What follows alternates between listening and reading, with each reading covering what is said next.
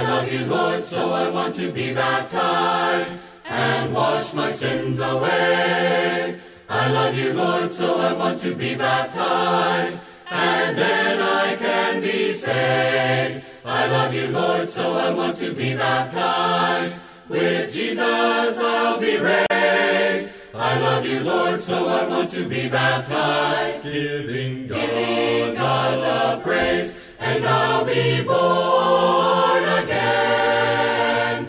Born of the water and the Spirit, and I'll be born again. Washed in the blood of the Lamb, and I'll be born again. Walking in a life of forgiveness, and I'll be born again. Yes, born again, obeying Christ the Lamb.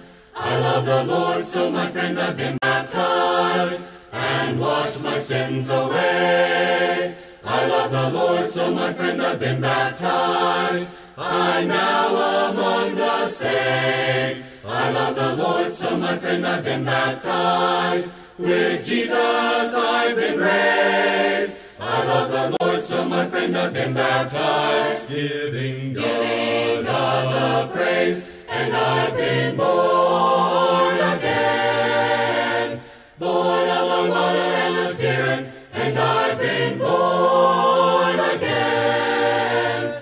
Washed in the blood of the Lamb, and I've been born again. Walking in a life of forgiveness, and I've been born again. Yes, born again, a child of God I am. I love you, friends, won't you come and be baptized and wash your sins away? I love you, friend, won't you come and be baptized, and then you can be saved. I love you, friend, won't you come and be baptized? With Jesus you'll be raised. I love you, friend, won't you come and be baptized? Giving God the praise, and you'll be born again. Born of the water and the Spirit, and you'll be born again. Washed in the blood of the Lamb, and you'll be born again. Walking in a life of forgiveness, and you'll be born again. Yes, born again, obeying Christ the Lamb.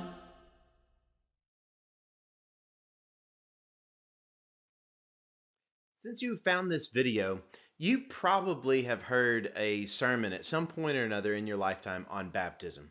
You've probably even heard a sermon connecting baptism with Jesus in some way. But what about actually noticing that there is a baptism of Jesus, there's a baptism in Jesus, his name, and there is a baptism by Jesus? And I would say that these are actually related things, but also different things as well.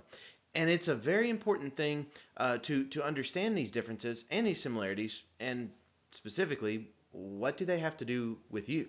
Let's take a look at them together. The first one that we are going to look at is the baptism of Jesus. Now, this is actually recorded for us in more than one place, but here in Matthew chapter 3, what we're going to see is that here's this occasion that John the Baptist, that's why he's called John the Baptist, because he does baptizing. He baptizes people. So he is the one who's going to baptize Jesus. Now, this is what we find here in Matthew 3 is whenever Jesus himself actually submits to being baptized. Now, as you look at this, there's going to be some similarities to baptism that is practiced today, but there's also going to be some differences. Let's take notice of these as we look at it here together. So, the first thing we're going to see, the baptism of Jesus, found in Matthew chapter 3. Matthew chapter 3, verses 13 through 17. Then Jesus came from Galilee to the Jordan to be baptized by John. But John tried to deter him, saying, I need to be baptized by you, and do you come to me? Jesus replied, Let it be so now. It is proper for us to do this to fulfill all righteousness. Then John consented. As soon as Jesus was baptized, he went up out of the water, and at that moment heaven was opened, and he saw the Spirit of God descending like a dove and alighting on him. And a voice from heaven said, This is my Son, whom I love. With him I am well pleased. Now, let's look at some of these similarities and some differences. So this is the story that we get about the baptism of Jesus himself. And we see that, even John, even though he's the one who's going to baptize Jesus, he still has his own questions. He still is kind of wrestling with, well, how does this even work? Because in his mind, he understands Jesus is greater than him, so why is John the one that's supposed to be baptizing Jesus? It doesn't make sense to him. That's why he says this, well, why are you coming to me? It should be the other way around. That's what he says in verse 14. But Jesus sets the record straight and he says, let it be so now. And he said it's proper for it to happen this way. Why did it need to happen that way, and why was this baptism needing to take place to begin with? Well, Jesus replied, it was to fulfill all righteousness. Now, in some ways, this is very similar to why we baptize today, isn't it? I mean, it has to do with our connection that we aren't righteous in and of ourselves, and we are baptized. In this case, we're going to look at in the next section, we're going to look at how we are baptized in the name of Jesus. But part of that reason as to why we're baptized, and one that we oftentimes overlook, we so oftentimes say, well, baptism is for the forgiveness of sins, or something like that. Well, isn't it also to fulfill all righteousness? Because this is what God has asked us to do. This is the right thing for us to do, is to be baptized, just like Jesus was being baptized right here. Now, one difference, of course, there's going to be several. One difference, of course, between Jesus' baptism and our own baptism is, we are baptized and there's a connection with sin.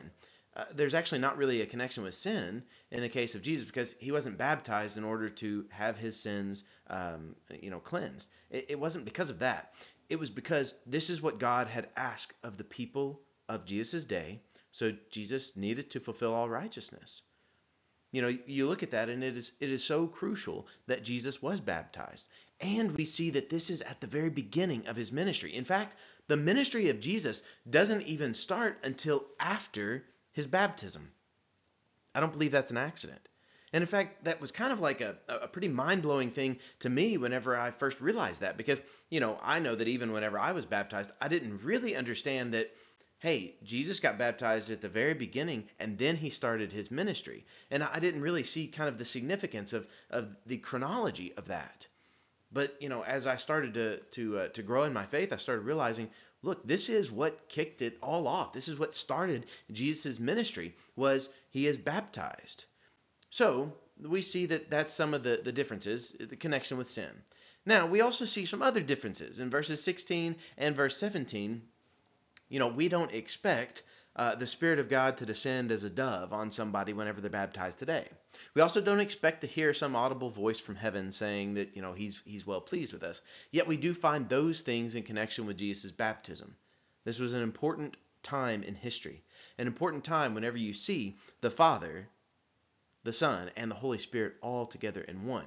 You hear the voice of the Father, you see the Son being baptized, and you see the Holy Spirit in the form of a dove that came and remained on him. So we see all these three things being combined right here, which, by the way, while it is different for our baptism, I would still suggest to you that these three things that I've got here bold and underlined, they are connected with our baptism, in the sense of Jesus was baptized to fulfill all righteousness. We are called to be baptized to fulfill all righteousness, to do what's right. And in verse 16, we see that the Spirit of God is connected with baptism. I believe the Spirit of God, or as we like to call him, the Holy Spirit, is connected with our own baptism as well. We'll get to that in a moment. And then the final thing in verse 17, I believe it is pleasing to our Heavenly Father whenever we decide to be baptized. Just like with Jesus was, how he was pleasing to his own Father as well. I believe that's true for us too. So this is the baptism of Jesus. But now let's change that little word "of" to something else. Now let's look at the baptism in Jesus. Now, of course, in order to have this sermon kind of sound pretty much the same, I put, the baptism of, and then the baptism in, and then baptism by. But, really what we mean by baptism in Jesus is that this is a baptism in Jesus' name. That's what we see time and time again throughout the book of Acts. We see that here in Acts chapter 10, a very important time in history, because it was this moment in history that Peter is the one who he's going to be the one baptizing here in this passage. And he has just received this vision from God that baptism and what God was doing through Jesus was never supposed to be just among the nation of Israel. It was supposed to be among all of the other nations as well. That's why in Acts chapter 10, Peter sees this vision, which basically teaches him that, look, all the other nations need Jesus as well. That's why you see this amazing teaching from Peter, because Cornelius is a Gentile. He comes from another nation, and he has called for Peter to come and to preach the message. It's a kind of a weird roundabout way that God chose to act in this case, because God God gave a vision to Peter, and we also see that Cornelius has his own vision, and angels are involved in all of these things too. But yet God doesn't reveal to Cornelius the gospel message. He leaves that up to Peter. Because so oftentimes what God has done, he has given us as humans the task of proclaiming the good news, the gospel message about Jesus. And that's where we are going to pick up here in Acts chapter 10 with Peter proclaiming the good news. Let's hear the good news that he proclaims to Cornelius and Cornelius's whole household. In Acts chapter 10, we're going to start in verse 34, and we're going to kind of work our way through the end of the chapter. Then Peter began to speak. I now realize how true it is that God does not show favoritism, but accepts from every nation the one who fears him and does what is right. You know the message God sent to the people of Israel, announcing the good news of peace through Jesus Christ, who is Lord of all. You know what has happened throughout the province of Judea, beginning in Galilee after the baptism that John preached, how God anointed Jesus of Nazareth with the Holy Spirit and power, and how he went around doing good and healing all who were under the power of the devil because God was with him. Okay, so here this is the summary of the gospel message. God anointed Jesus, verse 38, Peter proclaims, God anointed Jesus with the Holy Spirit, with this power, and what Jesus did from that moment on is he kept going around and he was doing good, he was healing people, he was doing the work of, God, what his Heavenly Father sent him here to do. Let's continue with this message. Verses 39 through 43 now. Peter, still speaking, he says, we are witnesses of everything he did in the country of the Jews and in Jerusalem. They killed him by hanging him on a cross, but God raised him from the dead on the third day and caused him to be seen. He was not seen by all people, but by witnesses whom God had already chosen, by us, who ate and drank with him after he rose from the dead. He commanded us to preach to the people and to testify that he is the one whom God appointed as judge of the living and the dead. All the prophets testify about him, that everyone who believes in him receives forgiveness of sins through his name. So this is so crucial to the gospel message. Peter says that we are witnesses of these things. He is speaking, to himself and those people who were also witnesses. They were the ones who they knew exactly what was going on, and they could accurately hand down that information to more people, to the next generation, we might say today, even though really these two, of course, their generations overlapped with one another. But he says we were witnesses of everything that he did. Peter was one of those witnesses, and he was one of those witnesses that, look, even Jesus, he was crucified on that cross. But Peter is also one of the witnesses, as verse 40 says, that's not the end of the story. God raised him from the dead. And he was seen by even more people that were already chosen by God to be those witnesses. And we see that, he speaks about it like that. And he speaks that there is forgiveness of sins through the name of Jesus. That's why we see that Peter is going to call for water, and he is going to baptize Cornelius and his household in the name of Jesus. Verses 44 through 48. While Peter was still speaking these words, the Holy Spirit came on all who heard the message.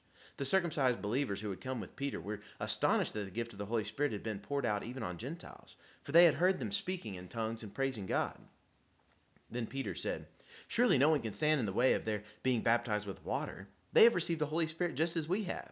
So he ordered that they be baptized in the name of Jesus Christ. Then they asked Peter to stay with them for a few days. And of course, Peter did.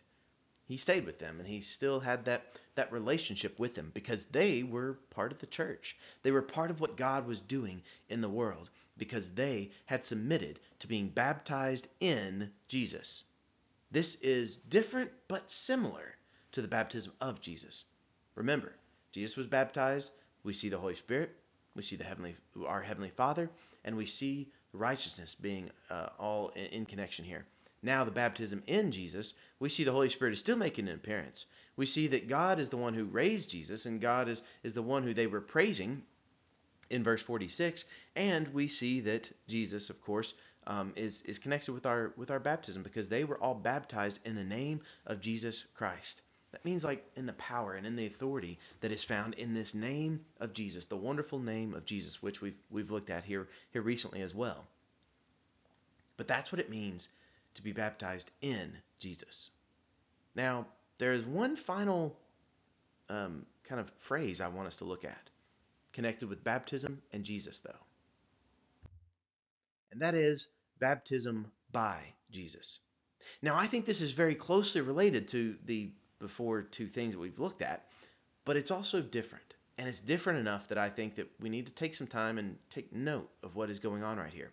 We're going to turn back to Matthew chapter 3, because this actually, we're going to go back even before what we were looking at before. I know that doesn't exactly make sense, but I think you'll see it. What we're looking at now came actually right before Jesus himself was baptized. And we see that there was talk about baptism by Jesus. But what do we mean by that? What are we looking at that? Well, the context of Matthew chapter 3 is that John the Baptist comes there, and he is proclaiming this message. He is calling all people to repent. And he's even, he's calling people names. He's calling them, like, brood of vipers or sons of snakes, that phrase that you might have. He is saying that, you're the offspring of snakes. You're just like a bunch of snakes. That's what he calls them. And he says, you've got to repent. You've got to do better. And the reason why he calls them out on that is because they weren't really following God. I mean, they looked pretty good, many of them, during Jesus' day or during John's day. They looked like they were doing the right thing, but they really weren't. And John was warning them, unless they get their act together and actually, don't just act, but do what God has said, then judgment's going to come on them. That's where we see this phrase about a baptism by Jesus. This is different than a baptism of Jesus, because we're not looking at Jesus' baptism. No, we've already looked at that. We're not looking at baptism in the name of Jesus, because that is what we see really, like, mainly in the book of Acts, after Jesus is already raised up from the dead, because our baptism and that baptism in the name of Jesus, it has to do with the connection of the death, the burial, and resurrection of Jesus, and it's kind of like our own death, burial, and resurrection. But this baptism by Jesus is something different. John was the one that spoke about it before it actually came to be, because God had revealed it to him. Let's look at it. In Matthew chapter 3, verses 11 and 12, we read this. John said, I baptize you with water for repentance, but after me comes one who is more powerful than I, whose sandals I am not worthy to carry. He will baptize you with the Holy Spirit and fire. His winnowing fork is in his hand, and he will clear his threshing floor, gathering his wheat into the barn and burning up the chaff with unquenchable fire. Now, this is probably not the final place you are expecting us to go, but I believe it's a very appropriate place for us to go. We see that by what John calls, he says that Jesus, the one who is more powerful than him, of course that would be Jesus. Look at the context, and I believe that will become pretty clear to you. But he says that he is going to baptize you with the Holy Spirit and fire. Now, some people, they believe that the Holy Spirit and fire, that's the same type of baptism, and that's what we see, in Acts chapter 2 on the day of Pentecost. And we see that there is a Holy Spirit, there is fire. Both of those images do show up, but I'm not convinced that they are actually talking about the same type of baptism. Baptism, it just means to be immersed or to be, fully covered.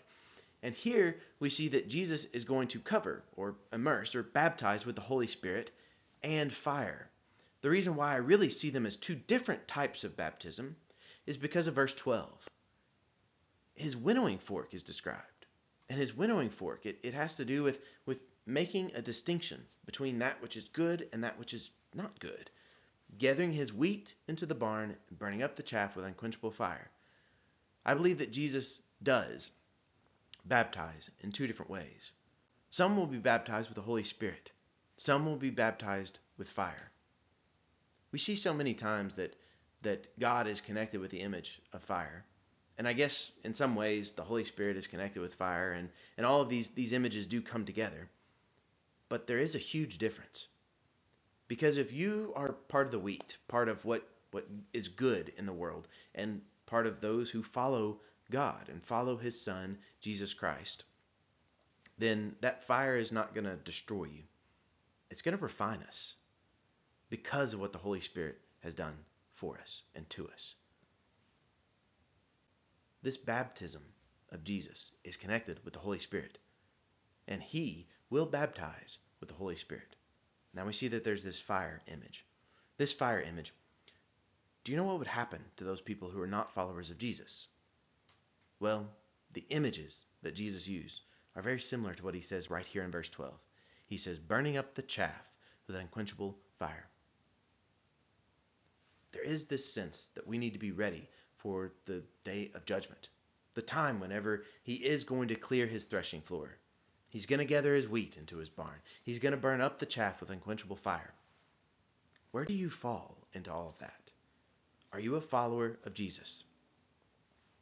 Because if you're a follower of Jesus, then you can learn from the baptism of Jesus. You can be baptized in the name of Jesus. And you can see here that this baptism that Jesus does for us is this baptism with the Holy Spirit. And the Holy Spirit will guide us throughout the rest of our lives. These are some of the promises that God gives us. They are found in his word, and we are called to follow them. Let's follow them and learn from them.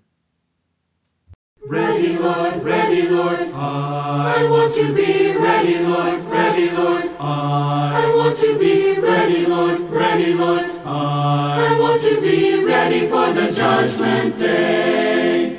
When the bridegroom comes, will I be there to meet him in the air? And will my lamp be burning bright? Will my Lord find me prepared? Yes, I'll be ready, Lord, I want to be ready, Lord, I want to be ready, Lord, I want to be ready for the judgment day. If the Master comes today, will I be in or cast away? And will he find me faithful there? Will my Lord find me prepared? Yes, I'll be ready, Lord, I want to be ready, Lord, I want to be ready, Lord, I want to be ready for the judgment day. If the Lord should choose delay, will I be true until that day? And will my oil be plenty then? Will my Lord find me prepared? Yes, I'll be ready, Lord, I want to be ready, Lord, I want to be ready, Lord, I want to be ready for the judgment day.